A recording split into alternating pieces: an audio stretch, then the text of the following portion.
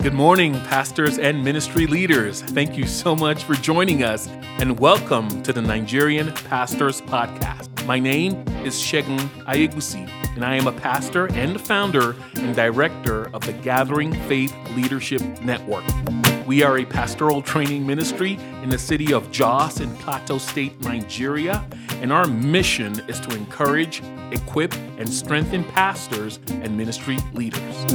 The Nigerian Pastors Podcast is the audio ministry of the Gathering Faith Leadership Network, and we aim to achieve two goals through this podcast. One, we want to minister to the pastor's heart and stir up in you a greater love for Jesus Christ. The fact is, when a pastor is in awe and in love with Jesus Christ, it will result in emotionally and spiritually healthy ministry leaders who lead thriving churches. And our second goal through this podcast is to equip you with practical biblical teaching for ministry so that you can grow in your knowledge of God's Word and become more effective in preaching and teaching through the Bible. It is our ongoing prayer that the Holy Spirit of God accomplishes both of these goals in your life as you listen along. Welcome again, and thank you for listening. Well, I want to welcome you to today's podcast. Very excited about this one because in today's episode, we are in part 3 of our 8-part podcast series about the end times, or what we call eschatology in theological terms.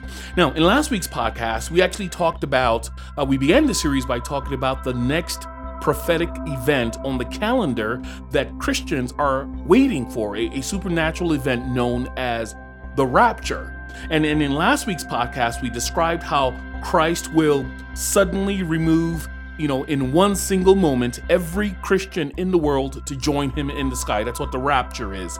We talked about how Christ will resurrect all Christians who have already died in Christ. And then we also made a distinction between the rapture and the actual second coming of Jesus Christ. Well, in today's episode, we are going to discuss we're going to continue in that vein of the end times, but we're going to be talking about this mysterious future individual who has intrigued Christians for many years. I mean, not in a good way, but that have intrigued Christians since the New Testament was written. Today, we're talking about the person of the Antichrist and his arrival on the world scene. Now, let me set up today's teaching by referring you back to the Apostle Paul's letter to the church in the city of Thessalonica, because in last week's episode, we looked at 1 Thessalonians chapter 4 and Paul's teaching about the rapture. Well, after the book of 1 Thessalonians was written, shortly after it was written, apparently some false teachers had forged another letter claiming to be from Paul, falsely claiming to be from Paul, and claiming to the Christians, remember, they were young believers at this church in Thessalonica, and this false letter was basically telling them, discouraging them, saying, hey, the rapture has already happened. You guys already missed it, and y'all have been left behind. And so, because of this wrong letter, and the persecution that they were facing, man, they were just really at a really low point spiritually, right? You can imagine how all of this would have created just a panic in their hearts. Well, that's why Paul writes 2 Thessalonians to re-encourage them. And in 2 Thessalonians chapter 2, verse 1 and 12, Paul basically writes not only to remind and encourage them again that they had not yet missed the rapture, but that even if when the Antichrist shows up, it would be unmistakable, because now you can imagine how all of this would have created another round of panic among these young Christians, right? And so in 2 Thessalonians chapter 2, verse 1 and 12, Paul is writing not only to remind and encourage them again that they had not yet missed the rapture, but that the Antichrist must actually rise to power first, be seen on the world stage, and that his arrival, the Antichrist arrival on the world stage, would be the indicator that they were now living in what's known as the day of the Lord. That phrase, the day of the Lord, it's often referring to the end times of judgment. Well, here's what Paul says in 2 Thessalonians 2, verse 1 to 12. I'm reading from the New Living Translation version. Here's what he says. Paul says, "Now, dear brothers and sisters, let us clarify some things about the coming of our Lord Jesus Christ and how we will be gathered to meet him. Don't be so easily shaken or alarmed by those who say that the day of the Lord has already begun. Don't believe them. Even if they claim to have had a spiritual vision, a revelation, or a letter supposedly from us. Verse 3, don't be fooled by what they say. For that day, he's speaking about the day of the Lord, that day will not come until there is a great rebellion against God, and the man of lawlessness, remember that phrase, the man of lawlessness, is revealed, the one who brings destruction. Verse 4, Paul says, and this man will exalt himself and defy everything that people call God and every object of worship. He will even sit in the temple of God, claiming that he himself is God. Don't you remember that I told you about all this when I was with you? And you know what is holding him back, right? Verse 6, he says, for he can be revealed only when his time comes. For this lawlessness is already at work secretly, and it will remain secret until the one who is holding it back steps out of the way. Then the man of lawlessness will be revealed. Some versions describe in verse 7 when it says, the one who is holding it back. Some versions say the one who is restraining him back. Remember that phrase, the one who is restraining him back is taken out the way. Verse 8, it says, then when the restrainer is removed, then the man of lawlessness will be revealed. But the Lord Jesus Christ will slay him with his breath of his mouth and destroy him with the splendor of his coming. And this man will come to do the work of Satan. That's the man of lawlessness. He'll come to do the work of Satan with counterfeit power and signs and miracles. And he will use every kind of deception to fool those who are already on their way to destruction, because they refuse to love and accept the truth that would save them. Verse 11, so God will cause them to be greatly deceived, and they will believe these lies. Then they will be condemned for enjoying evil rather than believing truth.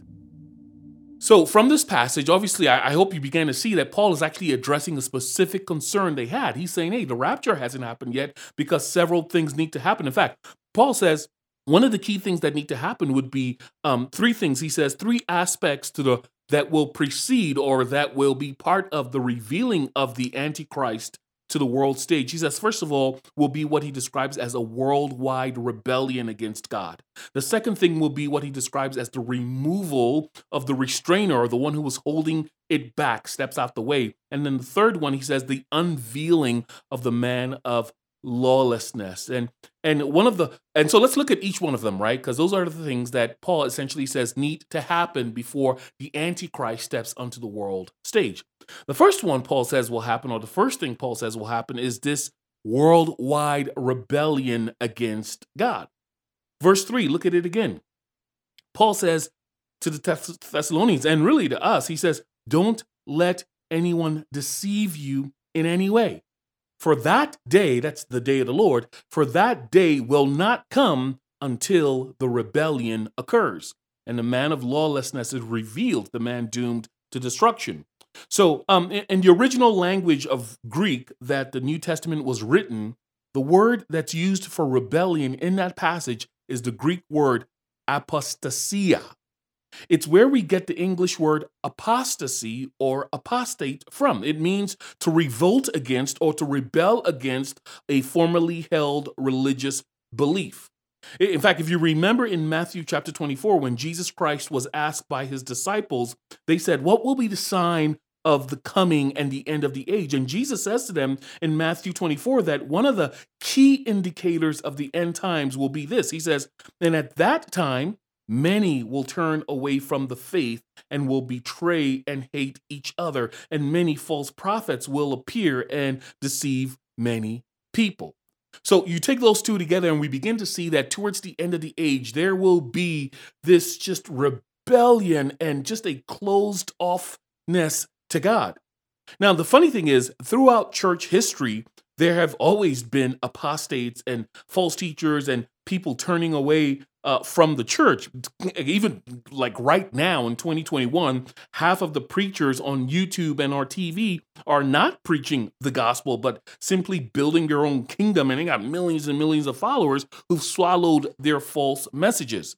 But even as bad as those are, the rebellion that is yet to come that will surround the arrival of the Antichrist will be a lot worse than what we're seeing today. You see, Paul is telling us in verse 3 that there's a time coming in our future to 2021, it is a time coming in our future when there will rise to the world stage a powerful man of lawlessness who will cause there to be a worldwide just mass turning away from God. I mean, if you are bothered by how much people are rebelling against God today, it's going to be worse on that day. And by the way, that kind of worldwide rebellion has not yet happened on a global scale because there are still men and women across the globe who love the Lord Jesus Christ and who are still impacting their communities and societies with the gospel.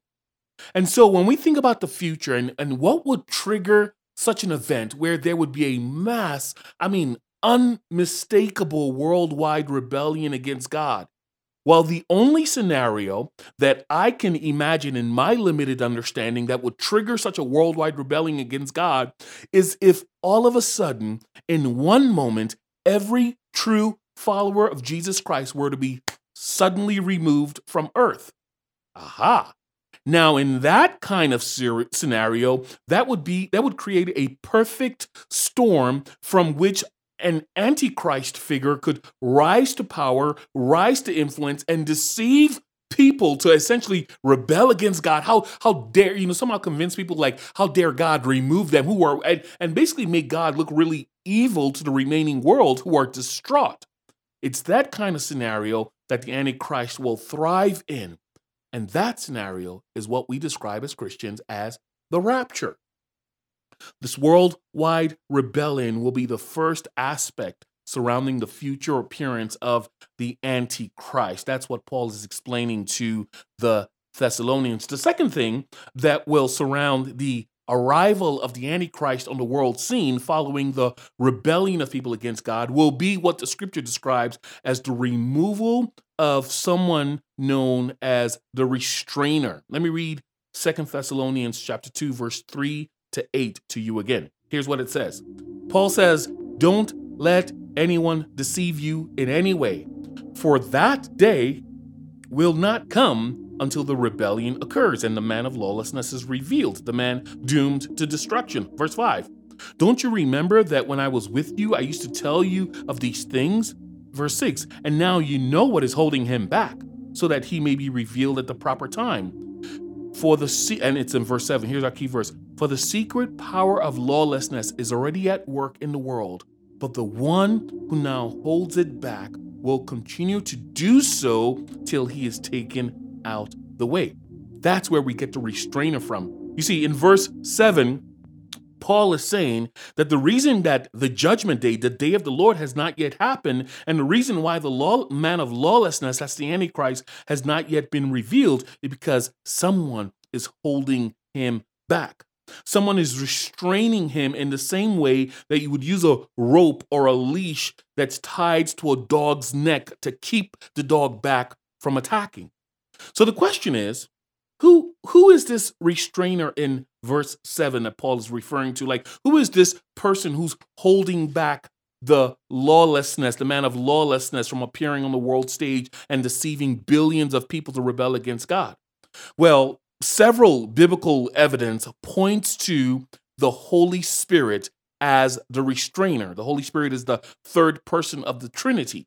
He's the one, for a couple of reasons. Number one is that the restraint that's being held on this lawlessness, spirit of lawlessness, requires omnipotent power. Omnipotence means all-powerful. And in order for the enemy to be held back from deceiving millions or billions around the world, there is a mighty power holding him back. And like I said, every indication from scriptural biblical passages is that this is the Holy Spirit, because he's the only thing strong enough to hold back the worldwide outbreak of evil under the Antichrist, who, make no mistake about it, is indwelt by Satan himself.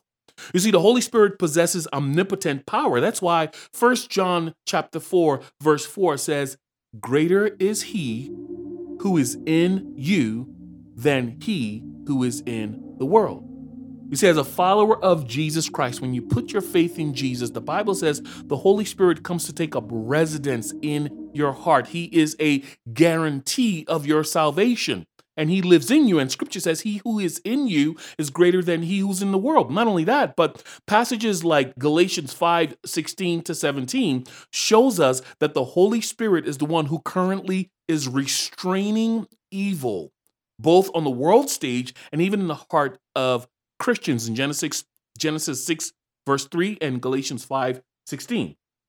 Now, let's dig a little bit more into this question of the restrainer being the Holy Spirit, because let me ask you this question.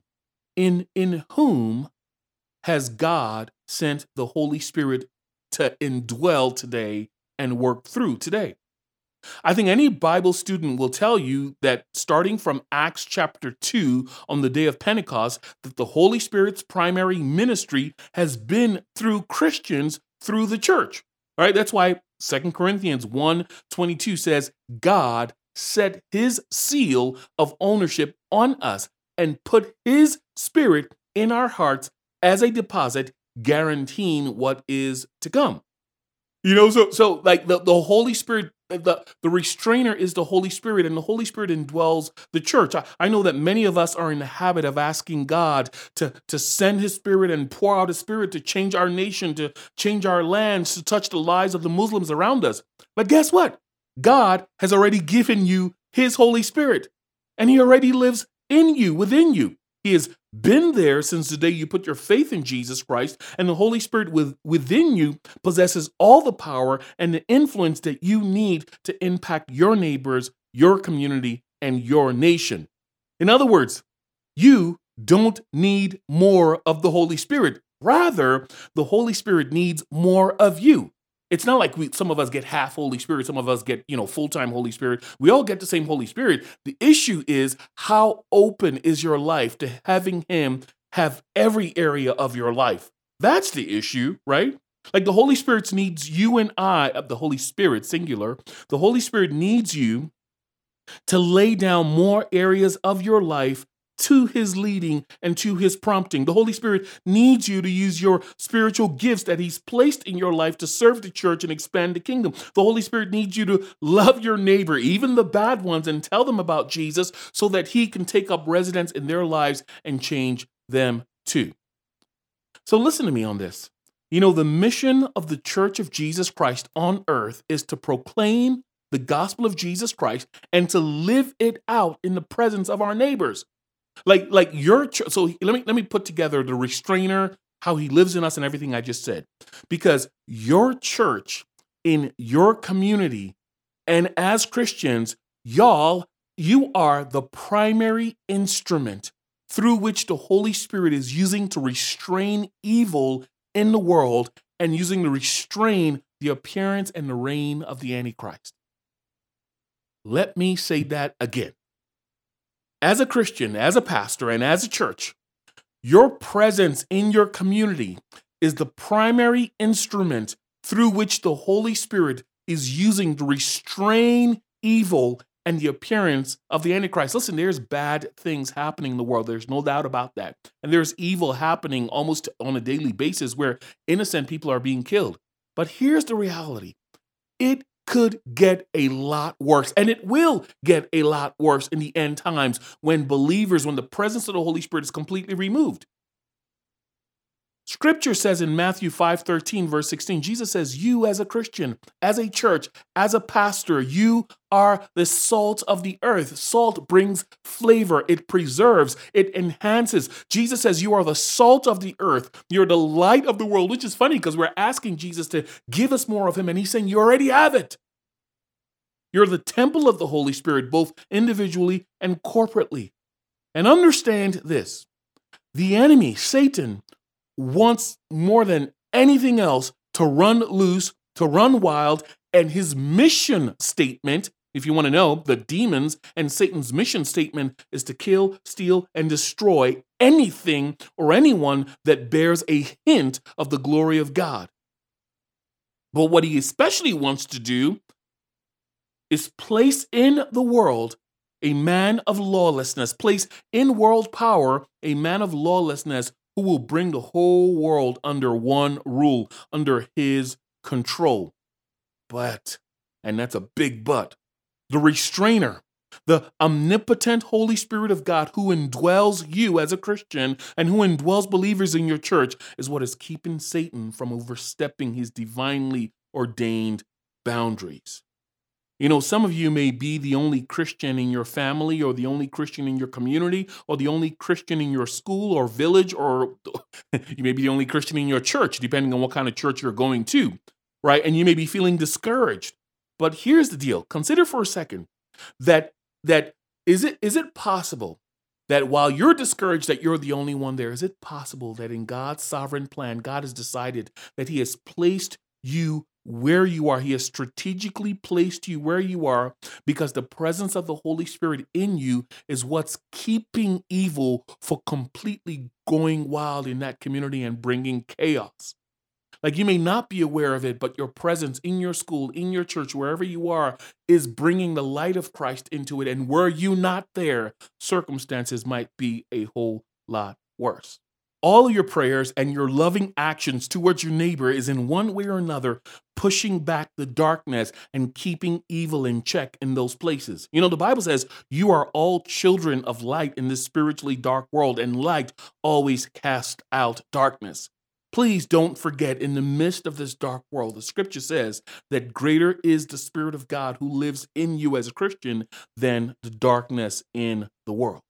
Now, we're going to actually wrap up the first part of the Antichrist, this talk. So our whole podcast on the arrival of the Antichrist is actually 2 episodes. And we're going to wrap it up for now because I don't want to overwhelm you. For now, I want you to just sit and consider these 2 things that will precede the arrival of the Antichrist. Now, what I would like us to wrap up with is for you to answer the question, how can you be a gospel light to your neighbors? Like, how can you be a gospel light to the non-Christians around you? What needs have you identified in your community that God has equipped you to meet? I say all of that because time is in constant motion. It's constantly moving forward, and prophecies continually is almost being fulfilled until the arrival of Christ. You and I want to be prepared not only for the return of Christ, but to prepare others for the return of Christ. So let's stop being so inward focused and become outward focused and make disciples of those that God's already placed in our lives and go beyond our comfort zones and tell people about Jesus.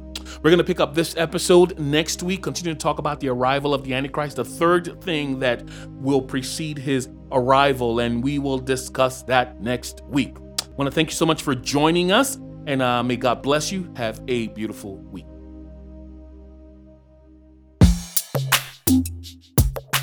Thanks again for listening to the Nigerian Pastors Podcast. For more information about our ministry, you could visit our website, www.thegatheringfaithleadership.network. We are a pastoral training ministry in the city of Jos, Plateau State, Nigeria, and our mission is to encourage, equip, and strengthen pastors and ministry leaders. If you enjoyed this week's podcast and were blessed by it, there are one of 2 ways you can be a blessing to us in return. 1, you can subscribe to our podcast on whatever streaming platform you're listening to us and leave an encouraging review and give us some great stars telling us how much you enjoyed our podcast. That would mean a lot to us. And then 2, you can actually visit the episode page of this week's podcast and share it on any of your social media platforms, whether it's Facebook, Instagram, WhatsApp, wherever, and let your friends know about us. We truly appreciate you and hope you were blessed by this. Thanks again for listening. We'll catch you up with you next week. Stay close to Christ.